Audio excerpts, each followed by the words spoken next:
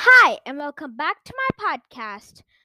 This is another episode of the series Mahabharata, Chapter 12 Pandavas in Ekachakra. One day, Ved Vyas visited Pandavas and suggested them to live in a city named Ekachakra for some time. He also assured them that victory would be finally theirs. Pandavas then decided to leave, but Hidimba was not ready to leave her forest, so she didn't accompany them. She promised Bhima that she would come to him along with their son whenever he would need them. Pandavas and Kunti reached the city called Ekachakra. There they lived in guise of Brahmins. They built a small hut and lived there peacefully. Pandavas would beg to run their living.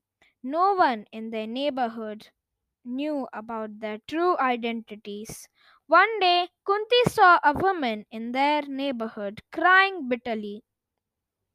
Kunti asked her the reason. Why are you crying, sister? In reply, the woman explained the reason behind her misery. A dangerous demon named Bakasura lives here. Earlier, he used to kill many people. Then the people of the city asked him to stop the slaughter and promised him to send one bullock cart full of food every day.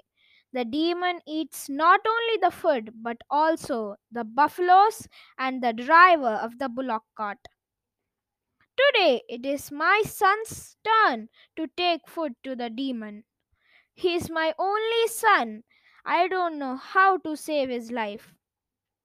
Kunti assured the woman, don't worry, nothing will happen to your son. I have 5 sons. I'll send one of them in his place. Kunti sent Bhima as the driver of the bullock cart. She knew that Bhima would end the life of the demon. Bhima reached the place and waited for the arrival of Bakasura. After waiting for some time, Bhima felt very hungry. He started eating the food that he brought for the demon. When Bakasura reached there, he saw Bhima eating his food. He became furious.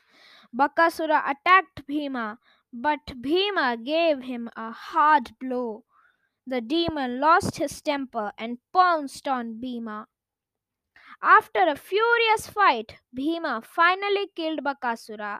He dragged his body to the entrance of the city. People of the city were thrilled when they saw Bakasura lying dead. They thanked Bhima for ending the terror of the demon. Everyone was amazed to see Bhima's courage and strength. They had no idea that the person who saved their lives was one of the princes of Hastinapur. This was the chapter Pandavas in Ekachakra.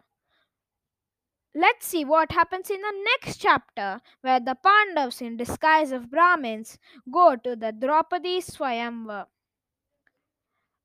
Bye, see you in the next episode.